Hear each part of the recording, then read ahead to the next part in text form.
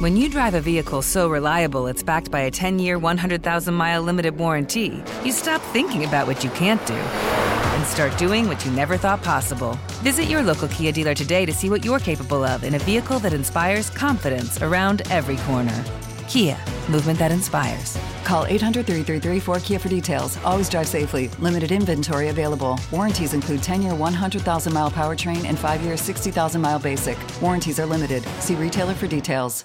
Mike, going back to the offseason, do you have any reaction to the fact that a head coaching job you were up for, it turns out the guy who gets the job and the team's involved, like there are sanctions for tampering, and at the time you think you're a finalist and have a good shot?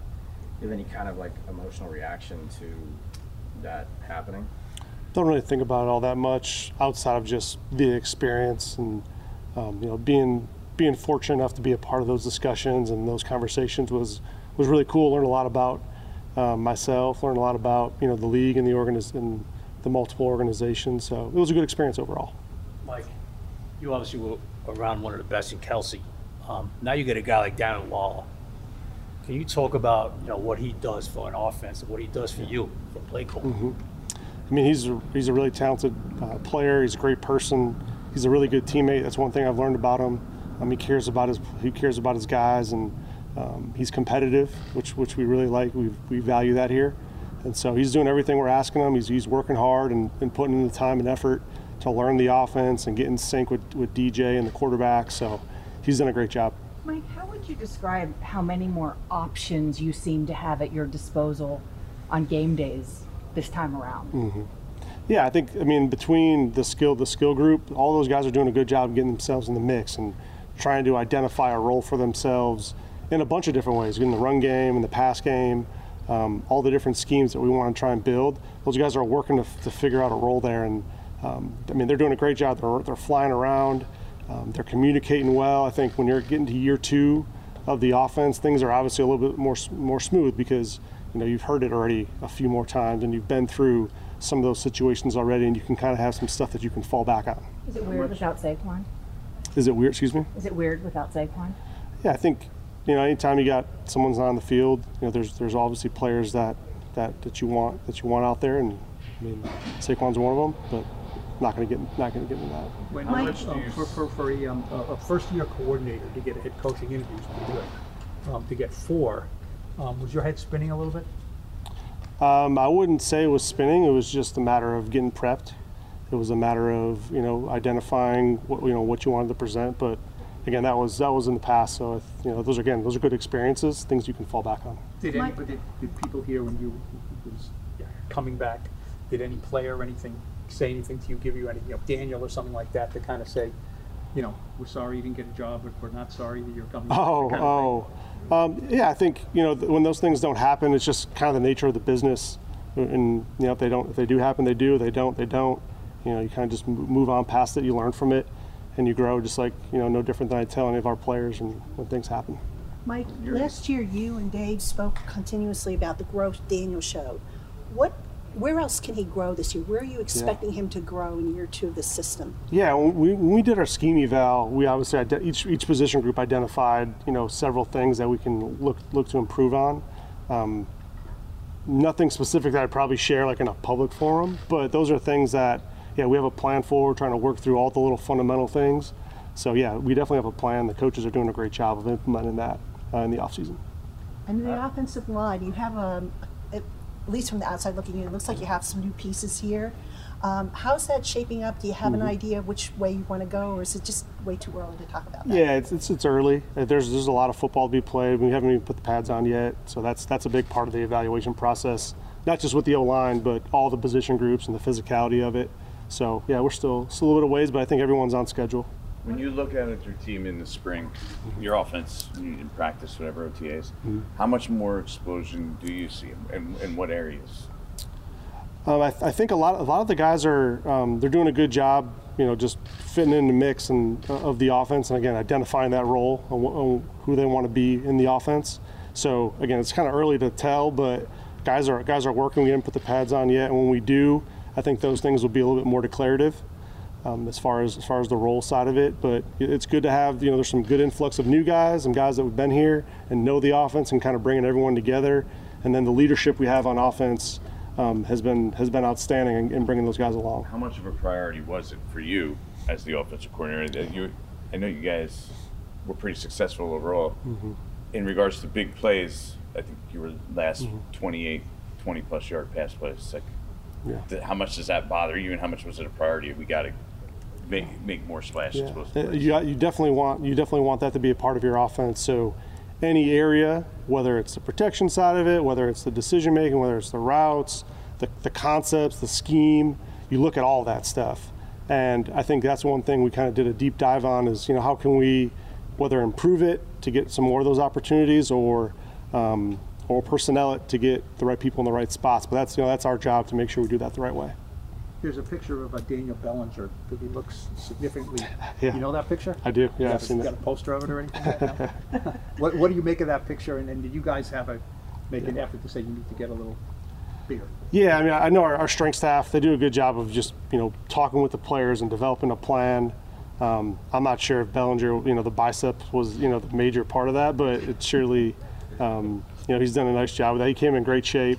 He's done a great job. He's taken a nice step from year 1 to year 2, and he's continuing to grow, and that's what we're looking for. What do you think you guys obviously added a tight end?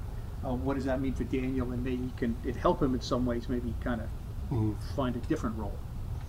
Yeah, and that's where we're at. We're kind of at that stage right now of just identifying what those roles are. I don't think there's anything set in stone, and it's just going to continue to grow as we get through the offseason into training camp and the season. Mike, let's go back to the Bellinger question for a minute. Do you work with the strength and conditioning coaches and say, okay, I'm thinking of having this guy do, for example, more blocking than he needs to? I mean, is that a collaborative relationship, or do they just kind of do what's in the best interest of the player? Yeah, it's collaborative. It's definitely collaborative, to answer your question. You talk with the player, you talk with the coaches, they talk with the training staff and the medical staff, and everyone kind of gets on the same page. That's how we worked it in the past. So again, Bellinger's one example of that. There's a lot of guys that are doing that. Like with Waller. Sorry. With Waller, we've seen him do wide receiver drills, obviously, in addition to being the tight end he is. Do you get hung up on any of that, or is it just that he gives you more options because he's versatile? We mix in a few, tight ends and receivers and running backs. Everyone kind of has their spot on the field where we're working some of those routes. So those guys being a part of it is just, a matter of getting on the same page with the quarterbacks and working some of those detailed routes and fundamentals. Last year at this time, you and Daniel were starting your relationship and, starting to get that dialogue and communication. You were in Kansas City when there was a lot of continuity. I mean, how much is that continuity you think could help you and Daniel specifically, as far as you now are on the same page and you built something and you're still continuing to build it? Yeah, I think that's important. Anytime you can kind of get in the second year of the program, there's familiarity with the verbiage, there's familiarity with the communication, the conversations happen a lot faster, and then now we're just working to streamline it, working to just be more efficient with it, efficient with the situations that we're asking them to be in and making those decisions. How about the familiarity with the person? What makes him tick? What yeah, makes him absolutely. That's another big important part of it, and that's just our daily conversation. That's our daily kind of the workflow that we've built together is being on the same page and talking about certain things on the field, off the field, and get to know each other at a different level. Daniel stopped coming in early now that he's got his money? No, he's still one of the first ones in there. I see him all the time, and they're early working. You have any thoughts on the dead snap that John Michael Schmitz uses? Yeah, I've been around both dead snap, the regular snap, or I don't even know what you call it, just the laces snap, I guess. In Kansas City, we had a lefty snapper. I've been around enough, just the comfortability and make sure it's accurate. At the end of the day, as long as the quarterback's good with it, that's all that matters, and that we don't have any of those exchanges. So hasn't been an issue, and I think he's doing a good job, and nothing that I think is concerning. Does it have any kind of advantage, though, over the traditional snap? I think each guy's is a little bit different. Our centers, they all work different techniques for it. It's just the comfortability for each player. We've seen him kind of taking those first team snaps at center. What is that relationship between him and Daniel been like, and what have you seen from him so far? Yeah, it's growing. It's growing, just like all the guys that are in the mix there. Bredesen and Lemieux and all those guys that are in there that are doing a good job. It's just about getting on the same page and over communicating. That's one thing we're stressing here, especially like it's loud. We put in the crowd noise and the music and all that during practice. So we try to over communicate those things. There's a lot of communication, not just from the center to the quarterback, but down the line of scrimmage, talking to the tackles all the way out there, and then communication all the way out to our receivers that are way outside the numbers. So there's a lot of communication on a given play, and so that's what we work on. Can I just real quickly follow up on Jalin Hyatt, what you've seen from him? Because I don't think you were asked. Yeah, Jalen's doing a nice job. He's right on schedule, and he's working. He's growing. That's one thing you've seen from him from the first day in rookie camp to the next day, and then you're working through this phase 3 part of it. Is his growth in his familiarity and comfortability with the offense.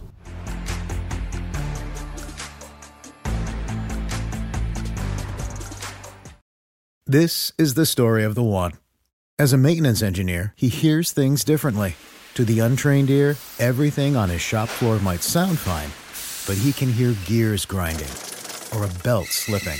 So he steps in to fix the problem at hand before it gets out of hand. And he knows Grainger's got the right product he needs to get the job done, which is music to his ears.